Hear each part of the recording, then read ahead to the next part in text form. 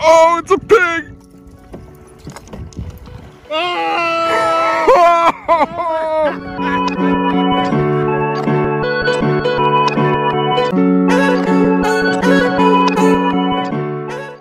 Welcome to the Lake Erie Kayak Anglers Podcast, the podcast designed to make you a better angler. I'm Chuck Earls from LakeErieKayakFishing.com. I'm Jason Duca with Yaktastic Duca Fishing. Today we're talking about something that we all need, but we may not know it, and that's power. We need power for our electronics. We need power for our accessories. We need power for our trolling motors. And how do we get that power? Well, we probably need a battery when we're out on a kayak. Today we have Matthew Lardinois with Amped Outdoors, and he's going to help answer all our questions and get us educated on how to buy a battery. Matthew, we just wanted you to start out, maybe tell us how you got started in the industry and tell us a little bit about your company.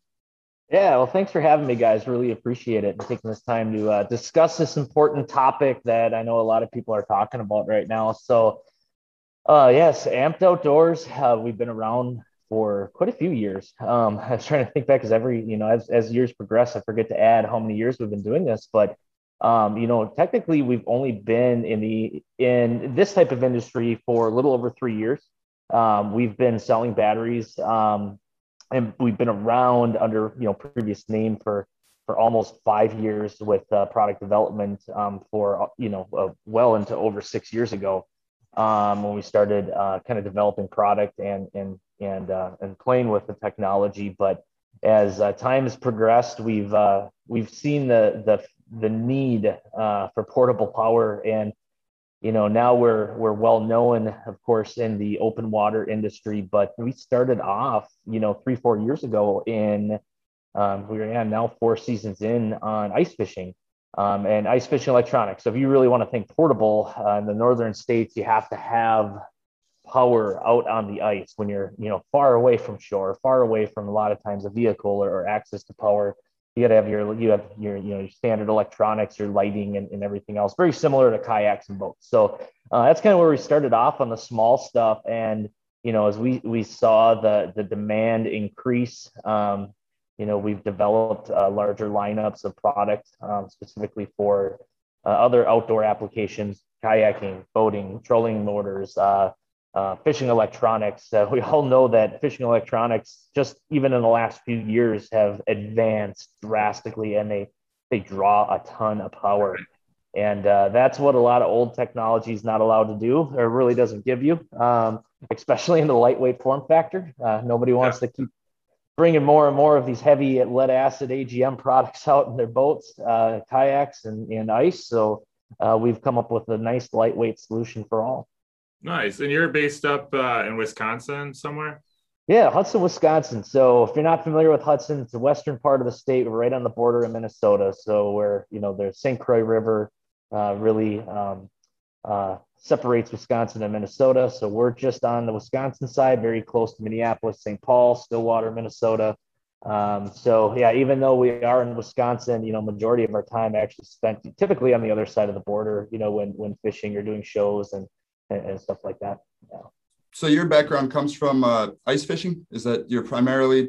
Yeah. So, that's kind of where my passion was. I really saw the need first. And that's where we started developing the product. And that just kind of, evolved over time as we saw additional needs out there. Garmin came out with Live Scope. We knew that was, going to be an ice and an open water thing. And we just kind of expanded from there. And of course, the boom in kayaking just over the last few years, especially motorized kayaking, we saw that need and we jumped on that early, as far as product development went.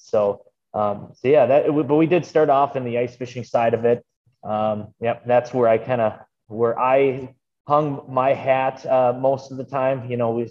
Summer months, I didn't get out as much, especially with the kids. Winter months, I like to get out a lot on the hard water when I can. Typically when I have the most free time. So that's where we began. Nice. Yeah. This has been when I started kayak fishing, and I think everybody goes through it. They have electronics, they have power needs, and they just don't know how to get started. Or for me, like what size battery I needed, yada, yada, yada. But can you kind of just explain maybe lithium batteries and kind of what technology you guys have maybe developed over the years? Well, before we we dive into the lithium battery side, maybe we can just touch on what the difference is, because, a lot of people, they go into like, your outfitters and they get just your standard nickel metal hydride, lead acid battery. I think this is nickel metal hydride, versus like the lead or the lithium batteries, where they might not be familiar with, or they really don't know the benefits or why they should go lithium versus, your tried and true lead acid batteries. Yeah.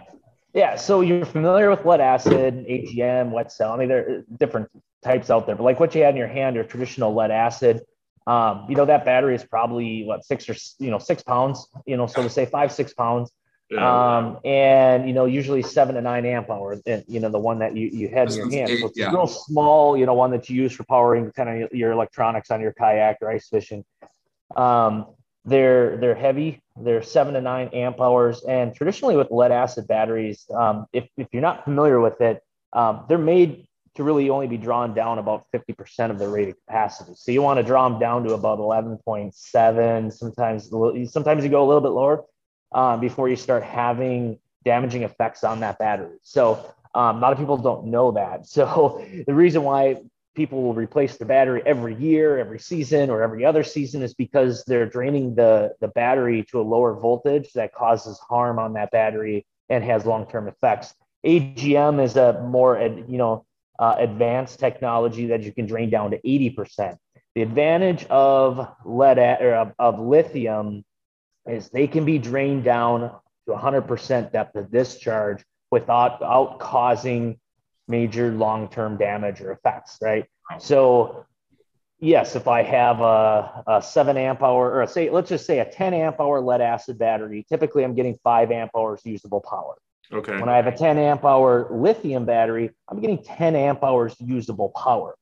And that's where, a lot of your advantages come in. So same form factor, a lot of times, almost double the capacity, even more than that. We have a 12 amp hour in that form factor. So you're almost getting 2.5 to 3 times the power on a lithium in its same form factor than you are with lead acid, and as well as the weight. The weight is the big difference. I mean, my 12 amp hour battery is 2.8 pounds. That lead acid battery is more than double that. So there's a lot of advantages there. And then, the third biggest difference besides weight, overall capacity, is longevity, how long they last. So, you're talking 5 to 10 years typically for lithium batteries, which could be 5 times longer than a traditional lead or AGM product. And if you look at the discharge curve on a standard lead acid battery versus a lithium battery, and I know this from power tools, your lithium batteries, they stay fully charged until almost near the end, and then you start losing your voltage. And that's why we can use it all the way down to 100%. Now, your lead acid batteries, they actually start curving and dipping down. So you're constantly losing your voltage. And that's why when it gets to the 11, and a half volts, your fish finder's like, nope, that's not enough power. Yeah. So like my fish finder requires 10 volts. It requires 10 volts to run. I think some of the smaller ones might only require like 9 volts. So what you're saying, if I have a lead acid battery, after 5 hours, it's going to drain down to a point where it's not going to be able to supply 9 volts or 10 volts to the actual electronics anymore? Yeah. So it can get a little confusing. So I know the manufacturers on, like, if you look at a Humminbird, Lowrance, Garmin, they all have like a working voltage range. Yeah. So they'll say like 10.5 volts to 18 volts or 10.8 to 20 volts. Those are very common. So that's a working range. Now, a lot of these will actually work down to lower voltages sometimes. You're just drawing, as voltage drops, your unit's drawing more amperage, so more power, right? So as your voltage drops, you require more amperage out of it. So you're draining that battery faster. So there are different lithium chemistries out there. Lead acid batteries are 12.8 volts. Okay. Lithium iron phosphate, which is I was touching a different one. Lithium iron phosphate is a 12.8 volt battery.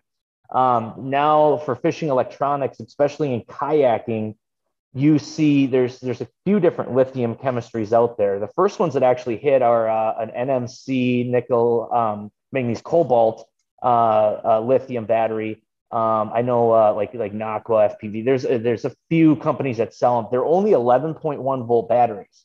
So because with different lithium chemistries, you can only get certain voltages. So there's 11.1 volt lithiums. Lithium iron phosphates are 12.8. And then we actually took that same NMC in more of a premium cell technology. We made a 14.8 volt battery. So that's where a lot of confusion comes in, is there's different voltages out there. So like these 11.1 volt batteries will charge up to 12.5 volts. And to fully get the true capacity on them, you have to drain them down to 8 volts. Well, because it's a lower voltage battery to start, it draws more power, or your unit draws more power. So that battery will discharge faster. Wow. So a lot of people swear by that lower voltage, you get less quality of a return on your graph. And that's where lithium iron phosphate is truly the only 12 volt lead acid battery replacement for lithium chemistries, because they're 12.8 volts, pretty much the same. These will charge up to a high 13 volt range and discharge very steady, like you're talking about, Chuck. And then at the end of the life cycle, boom, they just dip, right? So it's really hard to gauge the capacity on a battery, on a battery like this, but it's really nice because it keeps your battery voltage at about 13 volts. So you draw a lot less power. Then we came out with that 14.8 volt battery. And why this is so unique to the industry, we're the first ones to do this, is that this battery charges 16.8 and drains down to 11. It's the complete working voltage range of all of your fishing electronics. So as you drain from 16.8 volts, your unit's drawing very little power. And these batteries are tiny, and they're light, and they just last forever. Or I shouldn't say forever, but they last so much longer than any other fishing electronics batteries out there. So we released a bunch of those this last year, and they've been huge on people that are running all the live units, like Live Scope, your Lowrance units, and of course, we all know Hummingbird's release hopefully soon. They've been very popular with that type of technology. So there are different lithium chemistries out there. It's important to know what kind you're buying. I'd never recommend getting into like that lower voltage 11 volt unit. Those are great for running light, but for fishing electronics, you're just very inefficient. Lithium iron phosphate or a 14.8 volt lithium will give you longer run times per weight and size. And that's the life you always I always saw that and I was like, what the heck does that mean? But the Li is lithium. It's LFP, LiFePO4. I've heard so many different ways to talk about that. But that's the true 12.8. And then we have the NMC 14.8. So this isn't lithium iron phosphate. This is much like a lead acid battery, where it starts at 16.8 volts and then it slowly drains down to 11. That's really interesting. Now, is there like an average higher end, right? So why don't you make a 24 volt battery, So this is a 14.8 volt battery. So when you take a 14.8 volt battery and fully charge it, it goes up to 16.8 volts.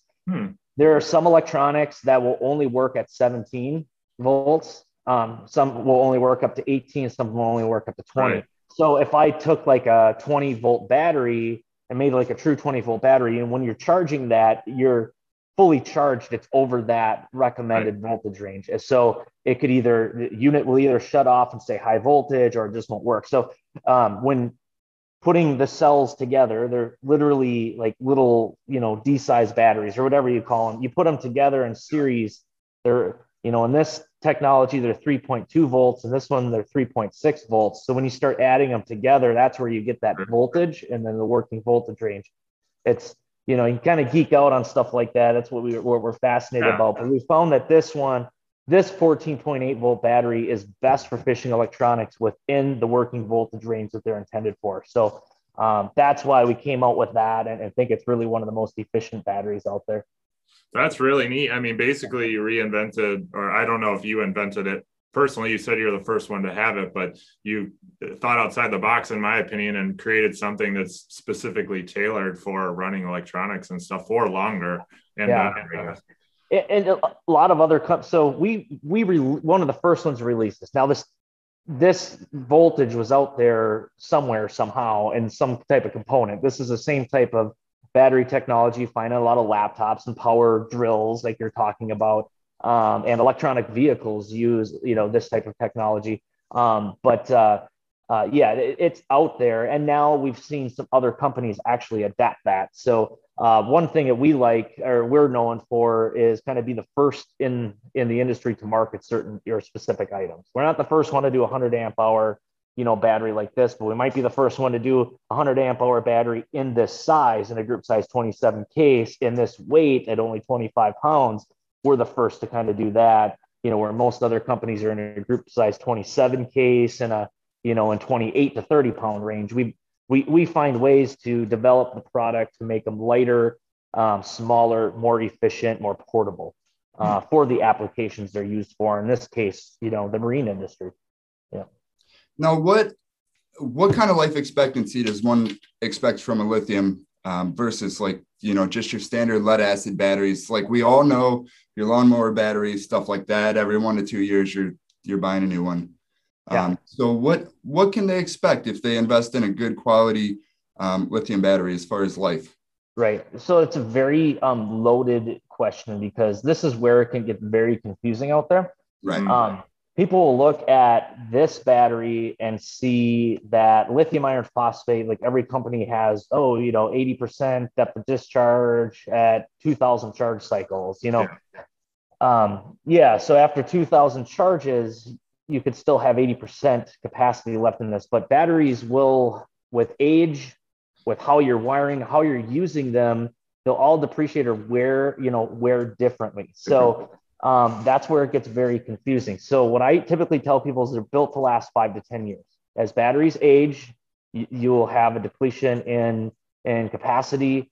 As you use them, you have depletion in capacity, different temperature ranges, different charges, type of charging, not taking care of your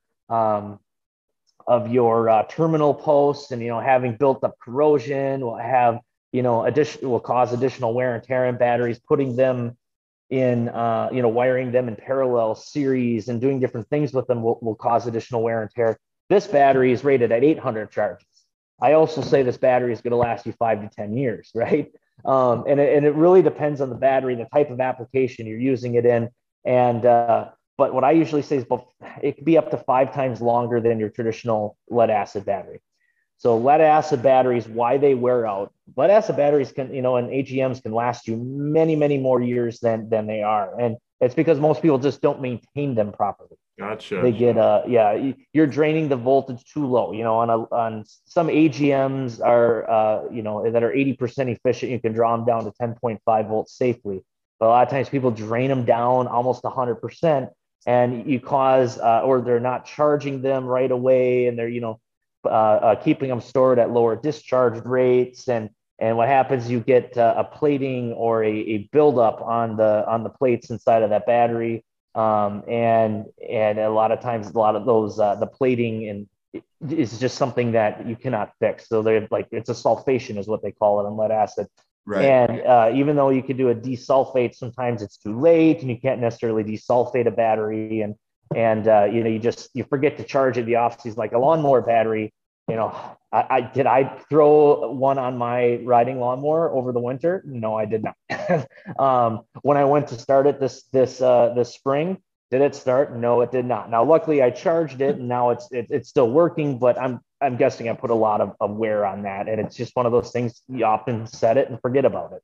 Right. Lithium will last longer solely because they don't have that self-discharge rate of like your lead acid products. And they have a built-in battery management system. So it's called, a lot of people call them a BMS. So with this battery, I cannot overcharge it. So you can overcharge a lead acid in AGM. Right? This I cannot overcharge. At 14.4 volts, it shuts off and it rests at a lower voltage. That's the most I can ever charge this to, right? When I'm discharging this and I'm using it, kind of like you used in the drill situation, it works. And also you see it slow down, just shuts off. That's right. The battery management system shutting it down. When this, with the load, hits 10 volts, it's going to shut down.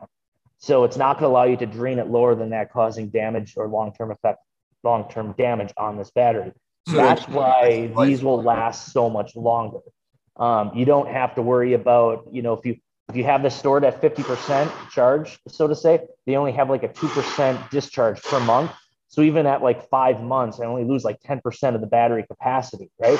So, that's another advantage of the lithium battery technology versus a lead or AGM technology, some of the older ones. You don't have to, in storing, you don't have to let this sit on a charger all off season. It's actually recommended not to, right? You can just store it at 50% and, maybe every now and then throw a little charge on it to keep to keep everything active. But there's very little maintenance required on these because of the built-in battery management system, the low self-discharge rates.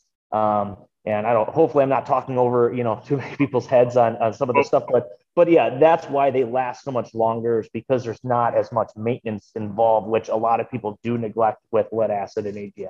Right. And with the older lead acid batteries, they have what a lot of people call a memory. So if you draw the lead acid battery too far down, the battery does what you said, and it kind of creates a memory where now you're only getting 80% of the capacity. And I know the lead acid batteries have definitely come a long way from, way back when I was going through electronic engineering and all that good stuff. But that's one of the biggest things that I found with the lithium batteries is there is no memory. You can run it 100% and charge it back up, and you have 100% of the battery. Right. Yeah, and that's a very good question that a lot of people ask, is like, do I have to discharge it 100% before recharging it? And I always tell them no. My recommendation is you take your battery out, charge it before your next trip, right? Unless you completely deplete it, because you never want to leave a battery sitting at fully discharged. Okay. So if you fully discharge it, throw it on the charger right away when you get back home or whatever, right? If you don't completely deplete it, just charge it before your next trip. So lithium batteries don't like to be at 100% for a very long period of time. So much different than lead, right? When they're at 100%, just think, it's a lithium battery. It's all amped up, no pun intended, but like all amped up, like it's just sitting there and it wants to discharge. It's just, that can cause additional wear and tear in the long run. So what I always tell people, and I think most of your reputable lithium companies will say the same thing, is that just charge it before you choose. And that'll give you the longest life out of that battery. When they say 2,000 discharge cycles, right? It could be, that's maybe if you discharge it down 100% every single time. If you only discharge it 80%, and then recharge it every time, you might get 2,500 cycles. So there are advantages of just charging your battery before you choose. It's not like, I just used a charge cycle on it. Make sure you drain it 100%. That's kind of nonsense. It's not required. How do you know, we're saying, oh, well, if it's 50%, leave it. How do we know how far down it's drained? Like, is there a way I can drop a voltmeter on it and say, like, this battery's at 10% or this battery's at 50%? Yeah. So with lead acid, yes. Some of these NMCs you can. Iron phosphate's difficult because it could show the same voltage at a 30% charge as it does at an 80% charge, right? So that's, I always say, rough estimation when you're storing it. Doesn't have that voltage drop. That's why. Right. Even at 30%, it's still the same voltage. Yeah. If you're in the 10, 11 volt range, throw it on a charger. Your battery's dead. Okay. If you're sitting in that 12.5 plus voltage range, or 13 volts, this battery's got at least 20% left in it. Just wait, or, throw it on a charger, or wait until the next time you go out, if it's going to be a little while, before you put it on there. You kind of use that estimation. There are meters. We sell a meter. Victron sells a meter. There are a lot of meters you can actually buy to put, to connect to your battery to actually gauge true capacity with them. But it's not, as long as you're within that 30 to 80% range in storage for a long period of time or whatever, you're in good shape. Okay. As long as it's not dead, right? Yeah. You mentioned AMG. Is that just another term for lead acid? Yeah, it's just more advanced, glass. It's not a wet cell, spillable wet cell. It's just more advanced. They're more expensive version of a lead acid battery. They just have they're typically, they have you can discharge them to a lower, or use up to 80% efficient. So you can use up to 80% of that battery's capacity versus about 50%. So yeah. The boat guys, with the trolling motors, they like to run the AMG batteries because unlike the regular batteries that draw down to 50%, they're running their trolling motor. They can draw it to 80. And like he was saying, most guys run until it's dead. Yeah.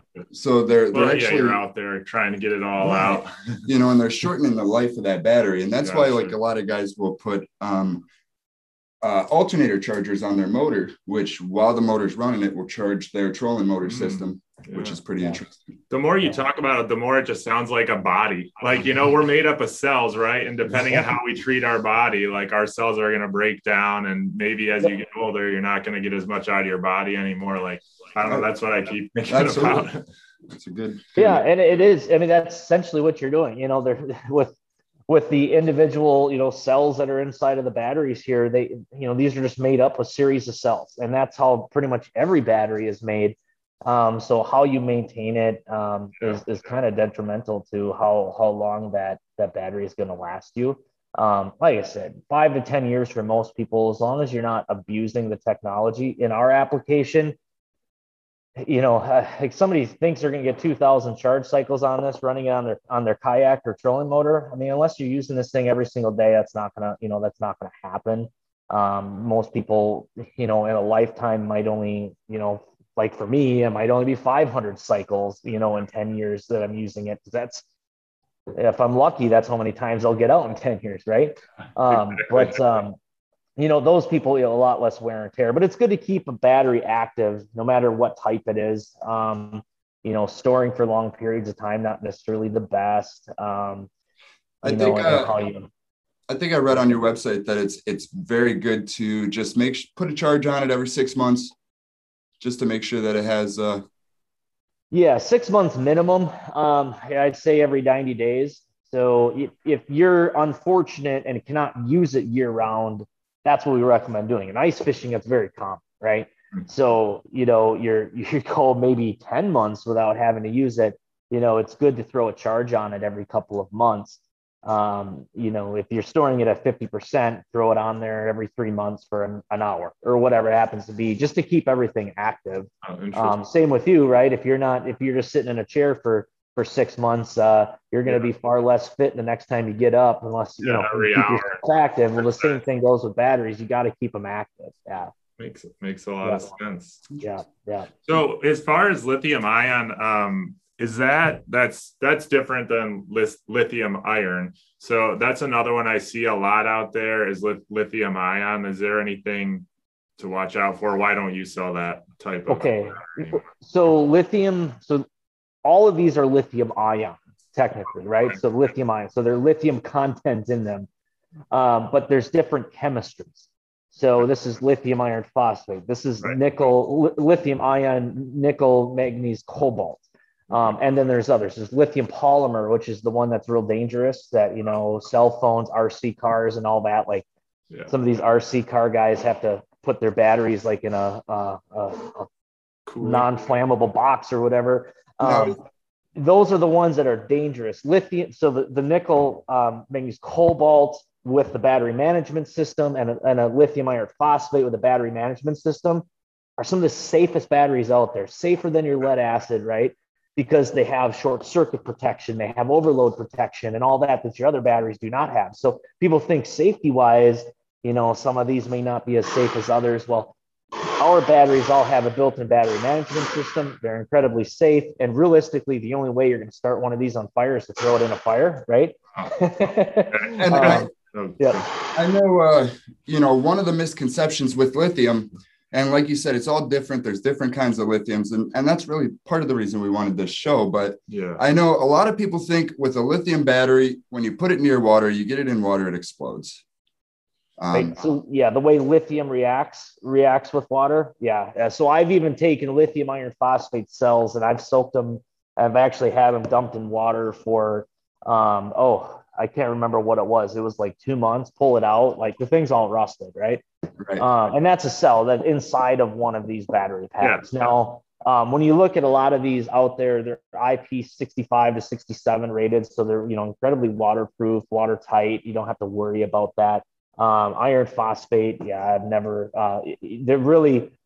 You can watch videos out there. People have punctured them. So there are some where you puncture like a lithium lithium polymer battery, right? And you could get like it emits flames. You puncture these, like literally just stab one of these cells, and it could just emit a smoke, right? So they're very safe. And lithium iron phosphate are one of the safest out there, including water. And these are water, they're watertight.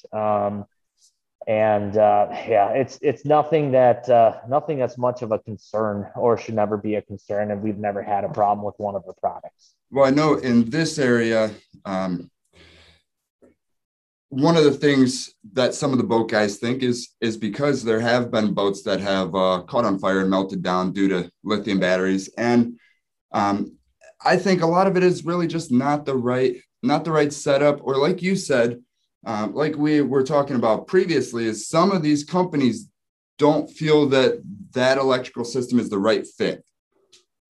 Yeah. So when it comes to building the proper battery for a marine application, you just can't go out there and buy any lithium battery and throw it in. So there's a lot of cheap alternatives on Amazon, and for sure Amazon, eBay, Alibaba. People just want to buy, think that you buy it when you're buying a lithium battery. Oh, they're all coming from the same factory, and there's no truth to that whatsoever. There are not just two factories overseas that build lithium cells or build lithium batteries. There are a ton, and they come in varieties of cell chemistries, varieties of different qualities. We always say, the three most important things in building a battery, which a lot of companies get two of them right.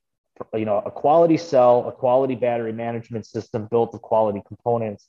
But the third thing that we feel is one of the most important pieces is the quality of the build, right? How you build that battery pack in here, not only for safety purposes, but also for longevity, for the application they're going to be used for. We like to look at it as it's an art, right? Don't just throw all the components inside of a battery. And I see this all the time where they're throwing in there, or not really throwing in there, kind of mounted, and there's wiring all over the place and they're really messy. We like to look at it as an art, make it look very clean, because that battery is just going to last much longer, especially in an environment where it receives a lot of vibration and receives water and all that. But that's important when building. So just buying, and that's where you see those fires. People are using the wrong lithium chemistry, right? They're using the wrong voltage. They're using the wrong, or they just don't understand the technology and trying to put together their own system.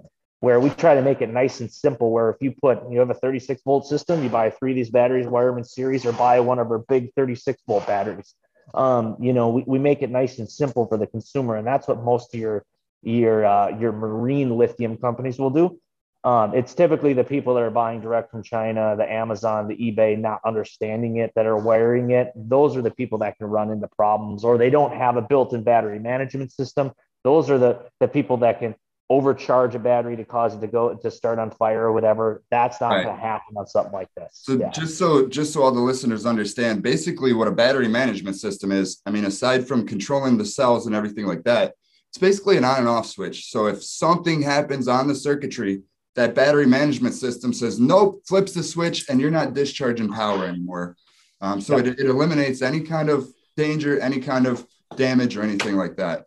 Yes. So most common phone calls that we get where people think that they have an issue with their product, it's because the battery management system kicked in and they just need to reset it, right? And it can be frustrating. Like somebody could be going full speed and they hit like a tree stump and like their motor is like jammed up, right? And it's trying to draw too much power. This will kick in. Wow. You don't have that with lead acid or, your lead acid product. And, people have had smoke come out of their lead acids because, or they melt their wires because they're just drawing that much. Yep. And they don't have a fuse connected, so to say. Yeah. This has that built in, or somebody accidentally, drops something a metal plate or something on the terminal post. This will actually, it'll spark for a second, but the battery management system kicks in, saying that, it's overloaded or there's a short. So it shuts it down. And that's what you don't have with a lot of the other technology. But that's very important. And that's what that BMS does. it makes sure the cells in here are built to last. That they stay balanced, because you want to have each cell to be the same voltage, over protection, or over voltage protection, under voltage protection, and so on and so forth. Even heat protection. It'll have a feature where if this battery gets up to, I think, 172 degrees, it'll shut it down, right? Because that's too hot and it could cause wear in the batteries. You don't typically have that with others. Yeah. Right. That's interesting. Now, how do you reset the battery management system? Most of the time, a standard connected charger to it would do it. But when you're out and about, you can actually, a lot of times, disconnect, depending on what caused it to trigger, right? A lot of times disconnecting the load, reconnecting the load may reset the BMS. But most of the time, what you have to do is just you can connect another battery in parallel. So I've had people that have 3 batteries wired in series. One of the batteries trip. They need to reset it. They just grab a set of jumper cables and, connect to like their starting motor or whatever, and it resets the battery. So that's the most common way to do it. If you don't have a charger readily available, just to connect to the battery. Right. And it's not, your battery management system, I'm assuming it's not like it trips out commonly.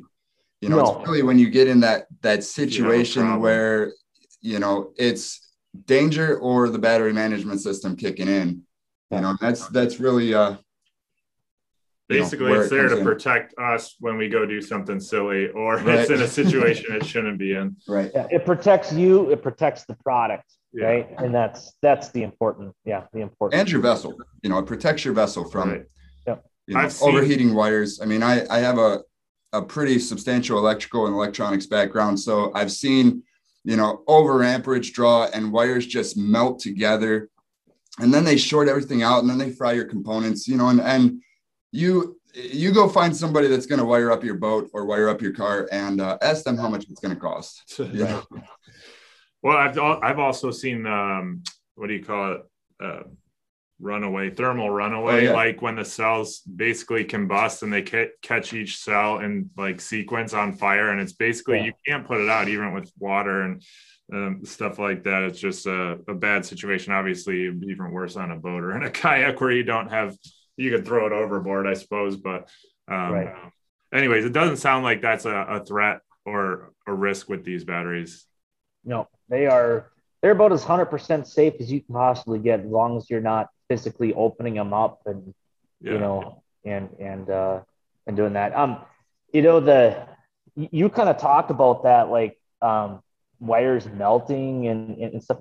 So it's very important, when setting up your system. Now, what kind of kayaks do you guys have, or is that something you don't share? I'm actually in a Old Town Big Water Puddle Drive 132. Okay. And I'm in a Vibe Shearwater. I guess that is something that I wanted to get into as far as like wiring and fuses and like stuff like that. Yeah, I bring it up because motorized kayaking is becoming more and more popular, and now it was one of the first ones with a motor, I think, was the Feel Free, the Johnny boats, right? They had one, and now you're starting to see like some of these jet ones, hit the market, and now and then of course Old Town, I have an Autopilot 120, right? So they're pre-wired with the motor in them, right? And one thing we're finding out is now that people are wiring these, it's important to do it correctly. So like you were saying, you got to do it correctly. Find out what gauge wire is needed, right? Whether it's for your wire run based on how much power you're drawing, typically like it's going to be 8 gauge or even down to 6 gauge, right? You don't want to run thin wire. Right. And then, the other piece is your connections. Like what's gauge wire? So what is that? With wiring, the higher the number, the smaller the wire. So, your 24 gauge wire is going to be very, very small. It's not going to handle a lot of voltage and a lot of current. One thing we used to do in electronics class is you test components and test wiring. So you hook it up to your power source and you turn it on and it stinks up the whole room. And when you get into like house wiring, most of your houses are 12, 10 gauge, depending on the circuitry, maybe 8 gauge. So it's a lot thicker wire. Yeah. Sorry to interrupt. Yeah, I was just that's fine. Explain that. That's perfect. Yeah, that's perfect. The important thing to remember is, higher number on the wiring, smaller diameter. So So basically, the lower it is, the more current you could run through without having like a meltdown or something, getting too hot, I guess. I haven't done any of the math on the circuitry or anything, but I would say probably minimum 16 gauge? Well, it depends on what you're running. So if you're running electronics, it depends on how far you're running. So at 12 volts, there's a lot of charts out there, and a lot of your manufacturers can assist you or have this information available. So like if you're running a Garmin Live Scope that's drawing 4 amps of power and you're running at 16 feet, they're going to recommend a 10 gauge wire, right? You may think that's like, I was trying to find wire in front of me, but yeah, you may think it's thick, but it's necessary. Otherwise you have voltage loss when running that distance. So running the thicker wire, you have less voltage loss, less resistance, right? Resistance, heat, and so on and so forth. So you got to make sure you're pairing the right type of cabling up. And I've seen people who have, like literally twisted, a 10 gauge to their 6 gauge, and they, put tape around it, and then they connect it to the battery, and the terminals are loose, and they're not using the lock washer and washer that come with it. You create so much resistance to where the wire melts and almost indents into the battery plastic case itself. And it's believe it or not, it's more common now that I've seen Kayak, 12-volt kayakers doing this. And we've seen a lot of old town autopilots, right? And it's not a defect in the wiring they're using. A lot of times it's because they're not tightening their terminals or checking that often. And you see that in boats all the time too, where people are getting inefficiency because they don't check their terminals. They're not using dielectric grease, which is another thing. Use dielectric grease. It prevents water buildup on your metal components and connectors. So use dielectric grease in all your stuff, especially when you're out in salt water, right? And I think the majority of people they don't understand the way that electronics and electricity works. So when you have a terminal on your battery and you connect your wire in with like a ring connector or something like that, you tighten it down, and now that terminal is totally flush, it's tight, it's going to make a great connection. So if you do it loose, what's happening is that wire is trying to pull that current from the battery, but the connection sucks. Right. So it's creating that massive amount of heat right there because the voltage that it's trying to pull can't pull correctly. And that's why wires and batteries and stuff like that will melt down if they're not tight. So it's just something that I wanted to share with the listeners to kind of give them a visualization of like why. Check your connectors, tighten them down, make sure that there's no rust or corrosion between your ring connectors and stuff. Yeah. Because any interference like that, you want to look at it like this. You take a battery, put it together, and then you take a battery, put a piece of rubber between the connectors, and you put it together. So that rubber in there, it's going to create a massive amount of resistance that the voltage could go through, could not, but it's going to create that heat. Yep. Yep, absolutely. And you're dead on, spot on. Check your connections often, right? Even before each trip, just make sure they're tight. And then also make sure that they're free of corrosion, like you said. I mean, using baking soda and water to take corrosion off of something is very easy, right? It's a good formula for cleaning everything up. But, when first installing electronics, use that dielectric grease over your connections because it just like repels water from it. It's essentially just in a petroleum jelly, like a Vaseline if you have it. Right. And the dielectric grease does have what's the word I'm looking for? It's a conductor. So the dielectric grease has conductive principles, which is going to make your connection work more efficiently and decrease the resistance. Yeah, use it sparingly because some of them are not conductive. So just make sure you're not globbing it on there because that could actually be worse. It's just only needed, sparingly on the outside of a connection just to keep it, or on your connectors just to keep them from corroding. Interesting. I thought dielectric was electrical side maybe. Yeah, there might be different, and there are different types out there. So yeah, definitely check that. Yeah, definitely worth looking into. But yeah, you just use it. I just use it sparingly, but I've never had to worry about any type of corrosion whatsoever in any of my products. What could save my bacon when I'm out on the water, I guess? So I screwed up. I used the wrong wiring. Like, would a fuse in the circuit somewhere prevent anything further from happening? Or with your BMS is going to take the battery out of the equation? Yeah. So if you have like a short in your connection, it's always good to have added protection. I always recommend having a fuse in line with your electronics, have a fuse in line to your trolling motor. You're protecting your electronics, right? The BMS will protect the battery. Right. The fuse will protect typically the components. And what I would say is, just make sure your connections are tight. Just look at your wiring. Mm-hmm. There's diagrams out there, you could just Google what gauge wire do I need for 12 volt, and literally it'll pull up if you're drawing up to 50 amps of power, and you're going 6 feet, use 8 gauge or 6 gauge. I don't know exactly what it is, right? But it'll tell you what gauge of wire to use. Use a good marine grade, right? If your kayak doesn't already have one, use a good tin copper marine grade, Anchor. There's so many different companies out there that make them. You can find them on Amazon, marine grade wire. Don't just go to Home Depot and buy, standard 120 volt 8 gauge. Right? Use the proper wire for the application. Use the proper heat shrink ring connector, heat shrink. Yeah. A lot of people don't realize there's a couple different kinds of heat shrink. There's just the standard electrical heat shrink, and then there's marine heat shrink, which actually has a sealant inside. Mm-hmm. So when you heat that down, it heats up the glue and it seals to the wire, and it creates a watertight connection. Yep. So that's also important in there. Yep. Now, so do you have an inline fuse that you recommend? I typically use a breaker. Now I know like an autopilot, they have their own breaker built into the box, right? Typically, like in a trolling motor on a kayak, people look at it and say, well, it could draw up to 50 amps of power. Or 52 amps. So I'm going to put a 50 amp breaker on it. To be honest with you,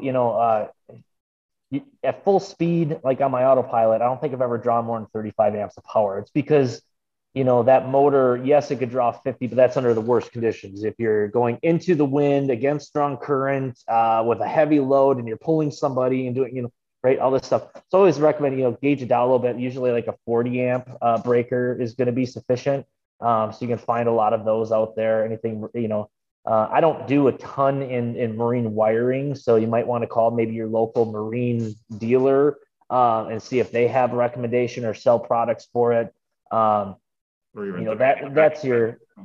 call the manufacturer, the motor, they'll definitely give you, or that information should be supplied, on their website where you can find that information if it's not in your manual. Yeah.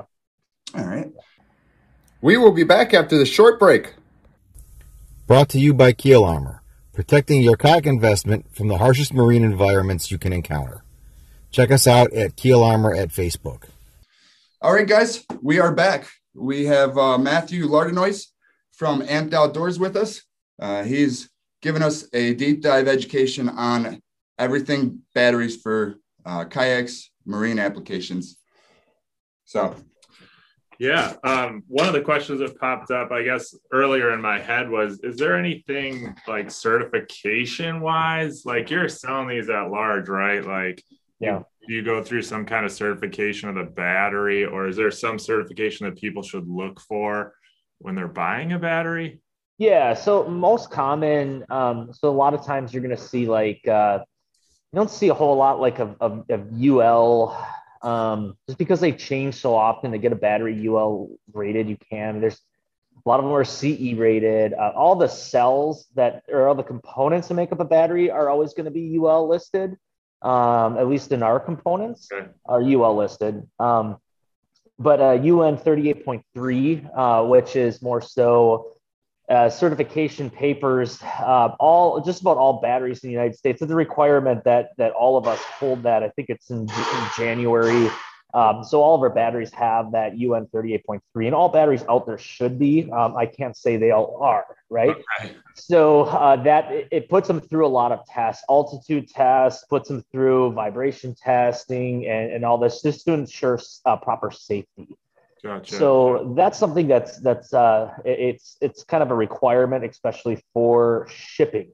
Larger batteries require, well, all of these are considered a dangerous goods, so they all have to have like a UN 30, some type of UN label on them for transport, and it's different if it's a battery containing product or battery alone. All of ours are UN 3480 shipping class 9 hazmat. So there are different certification papers and DOT requirements and all that we all have to have, especially on the larger batteries. So if anybody most people aren't going to ship batteries by air, but we get that question a lot: I need this battery by tomorrow. Can I do it? We ship everything ground. It's all regulated. We have to ship that way. But the most important thing is, so all of our batteries do have like ROHS, CE.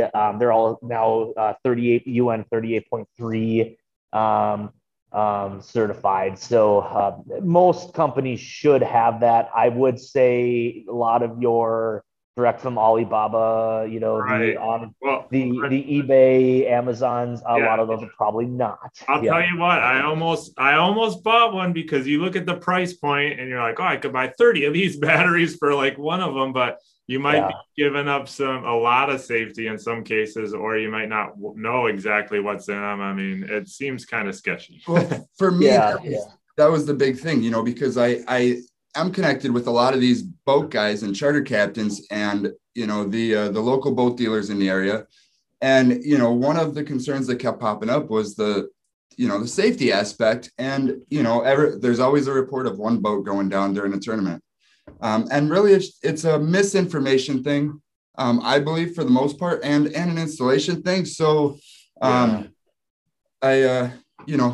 we wanted to kind of touch on this and really get people to understand, like, you get what you pay for. There is a difference. There's a lot of value to have a company like Amped Outdoors behind you saying, hey, our battery is 100% safe. You're going to get what you pay for. We have your back, versus some battery company on Amazon. When it burns down your boat or it burns your car up, you're like, wait, where's this company? Well, they're gone. Yeah, they're gone. They're because, over in some other country. They don't have any accountability. So really, I definitely want to make that a point to my listeners is when you're going to invest in a piece of equipment or a piece of gear, you want to look at the product, the quality of the product, and the company, because you can have a great company or a great product and crappy customer service, and at the end of the day, if you don't have both parts, you may be around, but you're not gonna be successful and grow the way that Amped Outdoors is, and really it's because, in my opinion, you're innovative, you try new things, you think out of the box. You're like me. We're not like, hey, it's never been done before, it's impossible. We're like, hey, it's never been done before. Let me see if I can do it. Mm-hmm. And there's a massive amount of value in that. And that's why you really want to, like, I'm not trying to tell you to go out and buy the most expensive thing, but at the end of the day, look at the company you're buying from, look at their reputation, look at the products they're putting out. And remember, like, these companies, they understand the dangers and they're making sure that they're taking care of that side of it for you. So you're spot on. There's a lot of good lithium companies out there, and there's a pretty big, wide range of product. We're not the most expensive product out there. And a lot of times, people think of that as, we're $200 less than brand X, that we're lower quality product. In fact, our product, I would say costs more to make than that product X that's $200 more, right? And a lot of that is just our marketing. We don't pay for crazy amount. We don't have like 1,000 anglers out there representing our product that we're paying to have our names on their boat. I have like a handful. We don't pay the money for Facebook and all that. Our marketing is word of mouth. And I'm direct to consumer. I don't have to go through a distribution chain where everybody's getting a cut, right? So I'm a direct to consumer company. So I have a lower price product that may cost more than the competition's. So that's where it can kind of get a little confusing to some people, thinking that, because they have XYZ, it's more expensive, it's better, and vice versa. I'm not the cheapest one out there. There's some that are, $200 less than me. But a lot of those you really have to be careful of, because they'll say we have a 5-year warranty, we do this and that, but they're based out of a different country and you don't have a customer support like you're saying, and that goes a long way. We try to base our company off of support, because there's a lot of questions, right, on this product, and we try to educate, we try to give the support and back the product up, with a quality piece of equipment, and that's why we've strived, because of our customers doing the advertising for us. Right. Yeah, which is fantastic. And you have stuff with different price points and different needs, right? I mean, as far as needs go, how do I know how long these things are going to run? Or let's say I have a trolling motor and I tell you, hey, I want something that's going to last all day. Like, how do you respond to people when they ask you that? Yeah, it's tough to say, like, all day. All day for one person might be 4 hours. All day for another person is 12, right? So I try to ask the questions, like, in a kayak, it's typically pretty easy to give you an estimate of how long a trolling motor battery is going to last, right? They're pretty constant, but all day at full speed is different than all day at speed number 3, right? So, because the speed number 3 might draw 5 amps of power, and full speed will draw 35 amps of power. So, you take the average angler who's out in the kayak, our 60 amp hour battery is very popular. It's small, lightweight, and I tell people in distance, right? So whether you're in full speed, it might be a little bit less than lower speeds, but up to 8 miles in a 60 amp hour battery. And that's an 80 amp, power, right? What's that? That's at full power? Full power could be a little bit less. You lose efficiencies as you go up in speed, because you usually don't gain a whole lot of speed, but you draw a lot more power, right? And resistance is different too, as far as if you're fishing in wind, if you're fishing in strong current versus, you're fishing on a glass lake. You're going to draw more power doing a heavier load. Some kayaks and boats have they just, what's the term for it? The way they glide across the water. They have less resistance. Yeah. So it's all dependent on those scenarios. But on average, a person can get up to 8 miles on a 60 amp hour battery. And I've had people that get a lot more, right?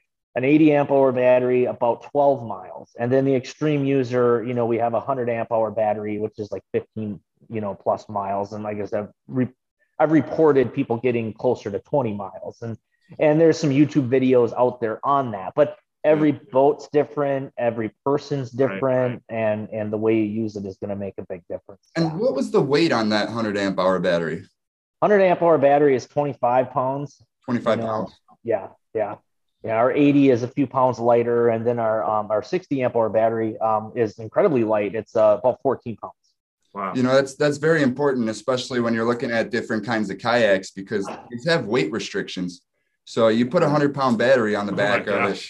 I'm not going to name our friend that I've seen out there, but his like lettering's underwater, and I'm just like, what are you rocking over there? And I think he had like an 80 or something. He has since fixed it, but the first day out on the water, I'm like, man, you got to do something with your weight distribution on that kayak, because he's got the trolling motor in the back, and he has at that point it was a lead acid battery in the back of it, so his bow is sticking way out of the air. And, you're losing efficiency, plus you're losing stability, among other things. So I think that's interesting, like the weight savings. For example, the 12 amp hour battery I just got from you to run my fish finders. I'm coming from a Naqua battery. It's a 10 amp hour Naqua I've had for about 4 years. Great product, great battery. Did what I needed, but I'm needing a little bit more power and a little bit more versatility. So, it's time to upgrade. And that's why I went with the 12 amp hour, but the weight difference is just phenomenal. The 12 amp hour from your company. Oh yeah. Just lithium to the lead acids. The lead. Yeah.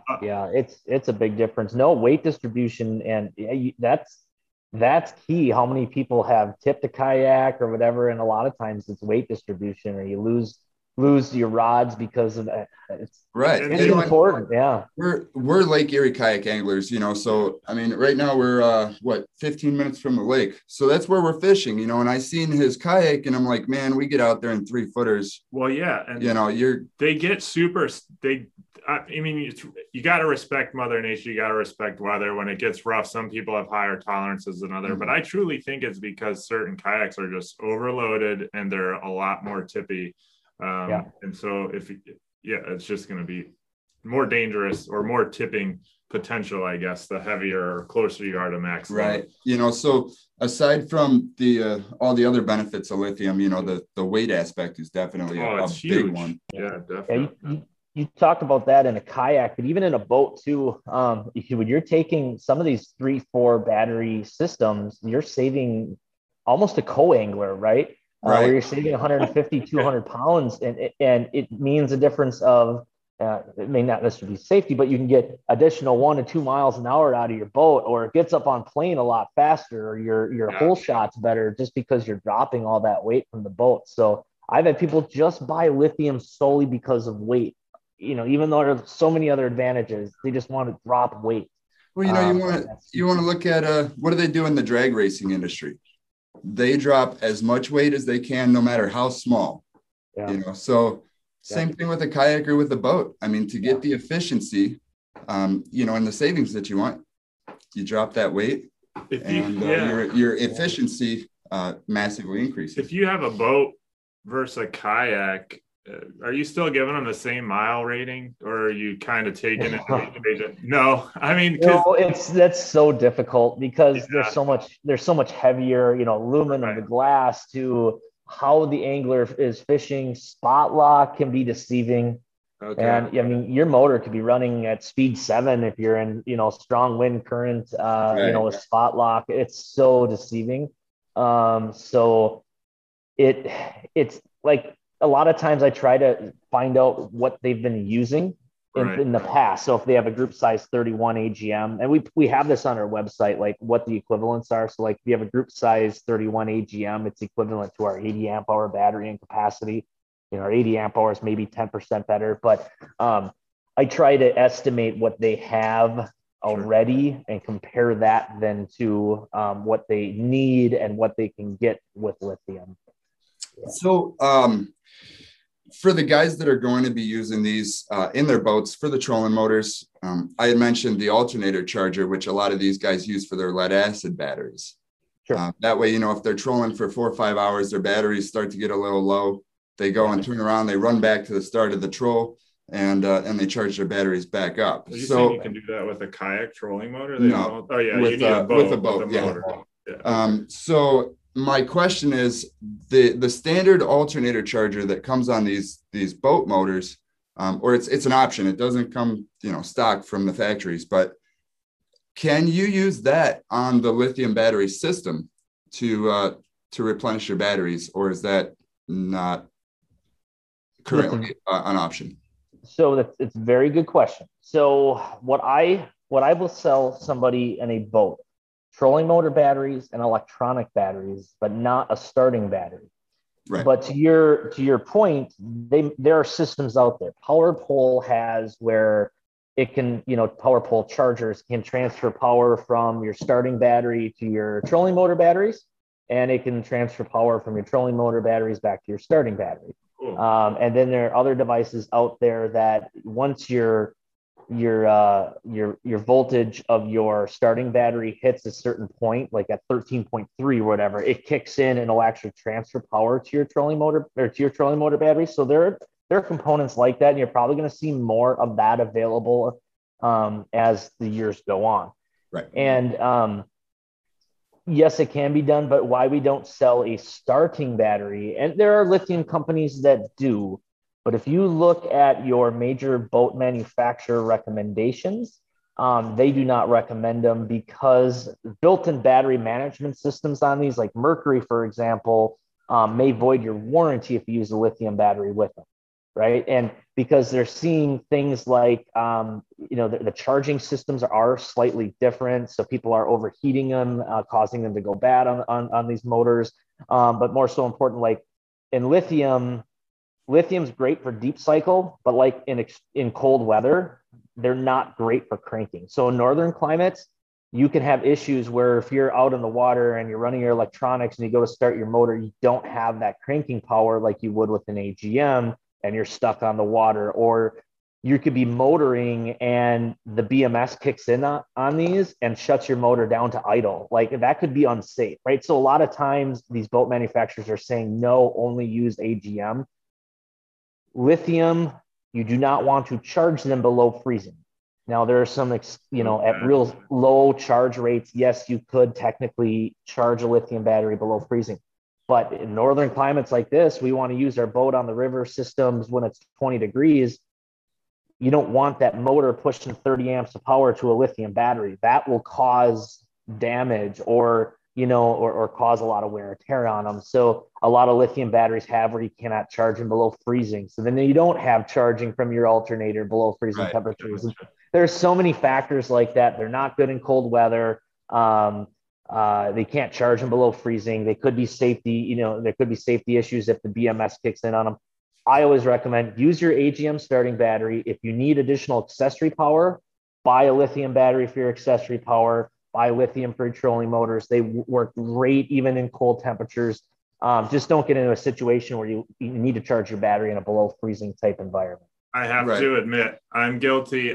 We fished through the winter here up in Cleveland, and we went out in January sometime, and I had it out in the garage. We were going out, I think, the next day, and for whatever reason, it's unheated. And for whatever reason, I'm just going to charge it out here and not bring it in because my wife doesn't really like the fish finder laying around up in the office and stuff. So I plugged it in and I went out, and it was dead. It like never got to the green light on the charger, and I was like, what the heck is going on? But it was definitely below freezing that day, probably. So that's not an amped outdoor battery, but no, it's just some of them will not charge below freezing. And some of them will, but you don't want that. They'll charge slow. So if you're at 30 degrees, there's internal resistance when charging the battery that will actually kind of heat the battery and it'll take a charge. But if you're trying to charge a lithium battery too fast below freezing temperatures, it creates a lithium like a build, kind of like the buildup you'd have on an AGM battery. Right. Which, crystallization, so to say, that will actually could damage the battery, or if done a lot, could decrease the capacity or the life of it. So you may, like in our batteries, yes, at 30 degrees, can you charge them? Yes. If you do that a lot, it could decrease the overall life expectancy of them. I don't have a built-in feature that will not charge them at those temperatures because we have so many people in the northern climates that want to. And I think that's the important thing to point out is the big misconception.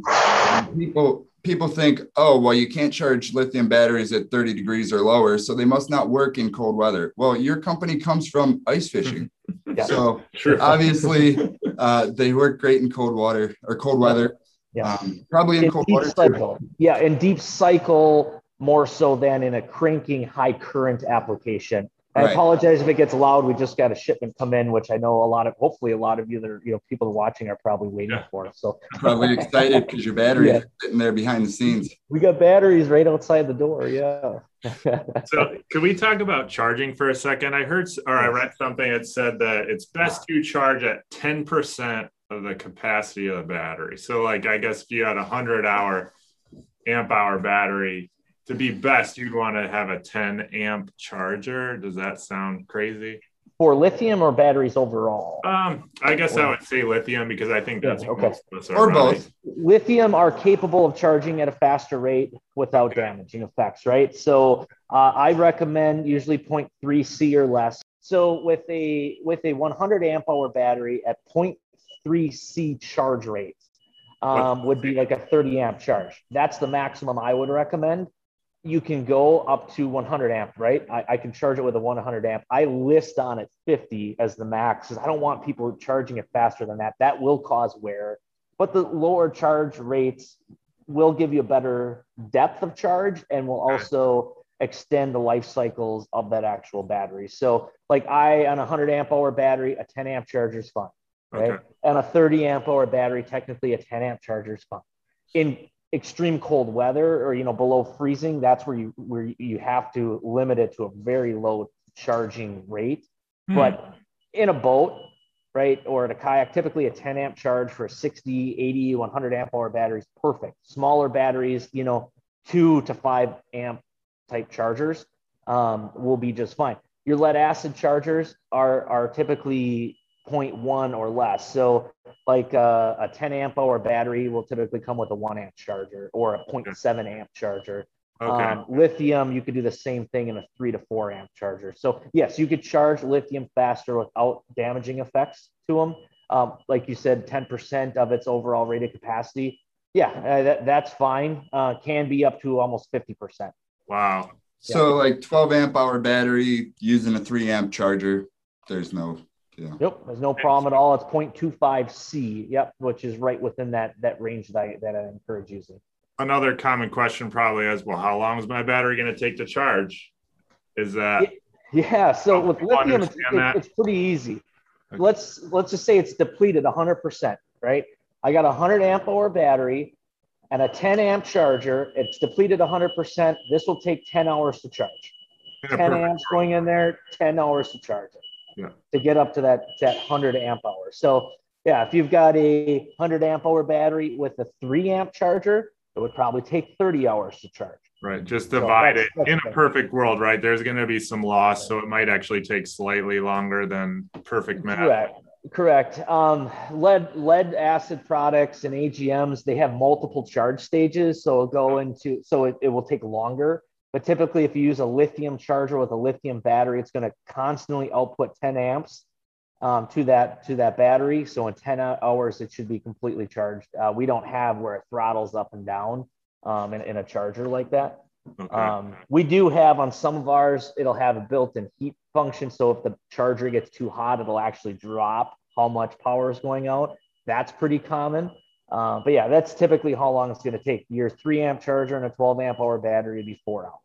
Yeah. Do you guys deal with solar at all? Like solar, because like I want to do some trips where we're in the bush, you're not going to be around power or anything like that. And I don't know. We played with solar and you can charge lithium with solar. Solars can be very inefficient. You can't just go out and buy like a little 10 watt, right? 10 watt charger. It would take a 10 watt charger with direct sunlight. It would probably take 100 hours to charge a 100 amp hour battery, right? So you're looking typically larger. They make them in fold out sizes, 50 amp or 50 watt all the way up to 100 watt, right? Okay. So 100 watt, for example, could charge a 100 amp hour battery in maybe a little over 10 hours. And that's with perfect sun. And that's with perfect sun. So they're more so made for maintaining. But when you're charging them, you have to have what's called a solar charge controller. If your solar panel doesn't have it built in, you need a solar charge controller. What it does, it takes the voltage coming from the solar panel and it converts it and charges your battery to the correct voltage, right? So you need to have that also if it's not built into your solar panel, and that'll convert everything over so it'll charge it properly. Gotcha. So as far as maintaining, if it's best to be used as a way to maintain it, could you put say a 40, 50 amp solar panel on your kayak and have a constant charge coming from the solar panel while you're using the battery? Yep. So it's it'll flow in and flow out. So it'll maintain it while you're using it. Yeah. I think that's where the value is, because then you can just keep your battery charged. You use it all day, but you're still, even if you're getting 50% sun, you're getting something put back into it. Yep. Absolutely. Well, it's just more weight and more, something else. If you dunk it in the water, I don't know how solar panels react to being submerged. But they're usually, people will. True. Yeah, when solar comes up, it's usually because somebody wants to get a smaller battery and extend the life of it. I will usually say get the right battery for your application. Right? But in your case, you're off the grid in a one-time trip a year, whatever it happens to be. It's a great option to maintain that product. Yeah. And there's no concern, but basically you need a pretty big panel to get, at least for trolling motors. Now, if you're talking just for me, I just have electronic 17.5 amp hour, not be too bad. You could maybe charge it every night or something. Yeah. Or every day. We're just get a second battery. True. Yeah. But, I mean, charge. Good point. Running a 7-inch screen on like a 12 amp. I mean, we're probably going to get, I know your website does have like the breakdown for the different brands, but just in general, I mean, I think it's probably safe to say somewhere around 10 hours runtime. Oh gosh. If a 7-inch unit usually draws less than an amp. Okay. So if your unit draws 1 amp and you have a 12 amp hour battery, it should last you 12 hours. Oh yeah. I think that 12 amp hour battery, I ran that almost 8 hours with a Garmin Live Scope on the Isosphere with a 9-inch screen. Yeah. And those Live Scopes, they demand a lot of power. Yeah, it was drawing like 1.5 amps of power or whatever in total. So yeah, I've had people who will get a 12 amp hour battery, a 7-inch screen probably gets you close to 15 to 20 hours of operation. Yeah, I think mine Lowrance Elite TI, it pulls 0.9 amps, and that's at full bright running sonar. So I mean, if you can do stuff like side imaging too, I don't know if side imaging is more. I don't know. That's just what came from the manufacturer. But so yeah, like if you have one of the smaller ones, like what are they, the Strikers or something? Those Striker things are probably, 5. what? Yeah, like the Striker 5s and 4s. Yeah, they draw like a half amp at most. Right. Yeah, you can get a 6 amp hour battery to last, to last 12 hours. Yeah. So as far as hooking stuff up, I want to charge my phone or I want to run some lights. Do you recommend hooking them up to different batteries? Because I've heard you can get feedback on your fish finder or something. Have you ever heard of that? Yeah. So it's usually encouraged that if you're going to be running a trolling motor and a fish finder, to isolate them. That's more so on older batteries, the interference and how you're running the wiring. I've had people run their fish finder on their trolling motor graph, but when you think about when your voltage is very steady and then all of a sudden you kick in your trolling motor and it drops in voltage, I mean, you're gonna have some type of interference on your screen. So the isolate is always the best. I run, an 80 amp hour on my Kayak for trolling motor, and then I run a 19 amp hour battery for my graph. And I can probably go 2 days with each on it, but I never have to worry about that interference or drawing too much power out of one. Okay. And then to your point of the lights and stuff like that. I mean, you could really go off of however you want to do it. If you want to have a dedicated battery for USB and other components, yes. Otherwise, you could probably run that. A phone's drawing very little power. So yeah, you can isolate stuff to a separate battery or run it off of one of your others. It's just more so that trolling motor that drops so much power. I would typically recommend keeping those isolated. It's more for, large demanding power products. Correct. That creates that interference. And obviously, like if you get interference into your electrical system, it could, show different on your graph. Other your transducer is not sending the right signal or it's not picking it up properly. So that's always why it's recommended to always separate your fish finder and other other systems. Yep. But that's interesting. I didn't know, I thought it was just across the board because I run GoPros and stuff like that. And I always like to have a constant power source, so that I'm not changing batteries every 30 minutes and I can run it on looping mode. But I was always concerned with running that on my fish finder circuit.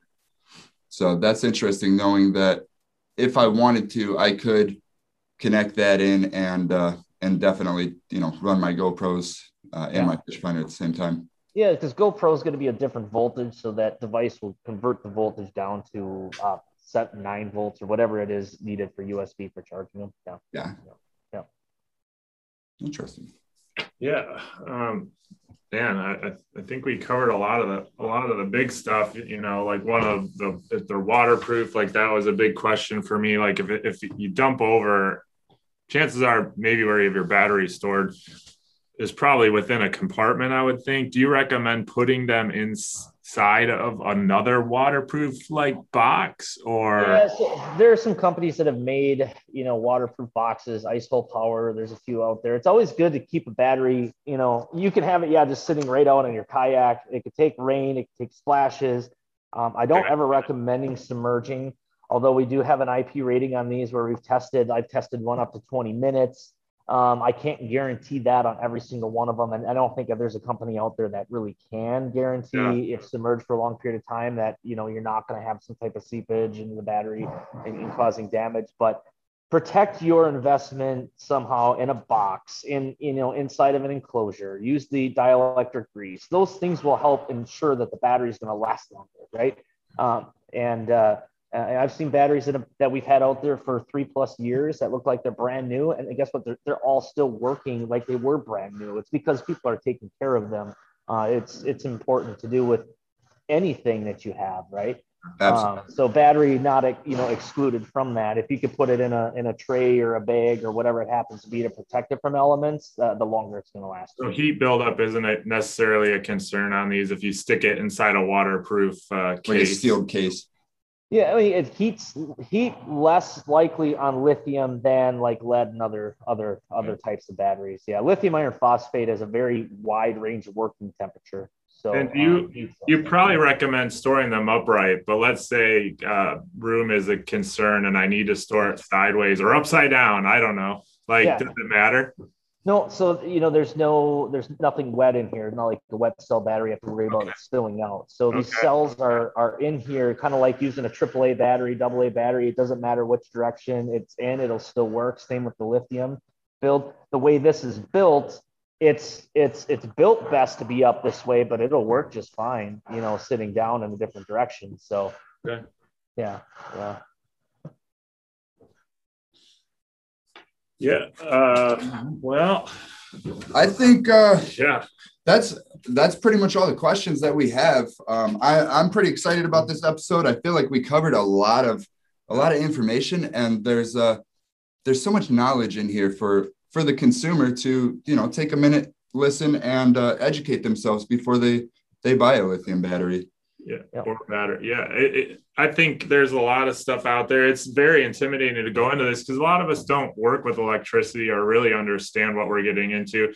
And it's intimidating because you are spending a decent amount of money for a good battery. So you want to make sure you're going to get what you need and you're going to be able to power your electronics throughout what your needs are, which vary. So how do people get a hold of you? Yeah, so you can check us out. We got a lot of good information. We try to add as much content as possible, frequently asked questions, battery user guides, fit guides, and all that. And it's just at ampedoutdoors.com, AMPED outdoors.com. You can reach us anytime. We're on Facebook, social media. We reply to requests there. And our email, if somebody has, if you just have a basic question, whether it's our product, somebody else's product, we're here to answer any questions you may have. We're here to help out. So it's just simple, sales@ampedoutdoors.com. And we'll get back to you typically within one business day to take care of your needs. Yeah. Very cool. Awesome. Yeah, well, we love your product. We love what you're doing. I would look forward to seeing any future technology that you guys are working on over there. We're working on some stuff. So you'll see. Yep. Right. Always working on something. Sure. Well, thanks for joining us today. Oh, pleasure. A pleasure. Thank you for having me. All right. Thanks, man. Yeah. You bet. Take care, gentlemen. Appreciate it. Bye. Yep. Hey, folks. Thanks for listening to the show. We hope you enjoyed it and learned something new along the way. If you want to get a hold of me, you can email me at yaktasticdukafishing@gmail.com. or look me up on Facebook. Hey guys, Chuck Earls here. You can reach me on social media. You can send me an email, drop me a line. I will link all my contact information down in the description below. Don't forget to leave us a review and subscribe to our podcast on your favorite podcast listening app. We will see you on the next episode. And remember, for me, fishing is life.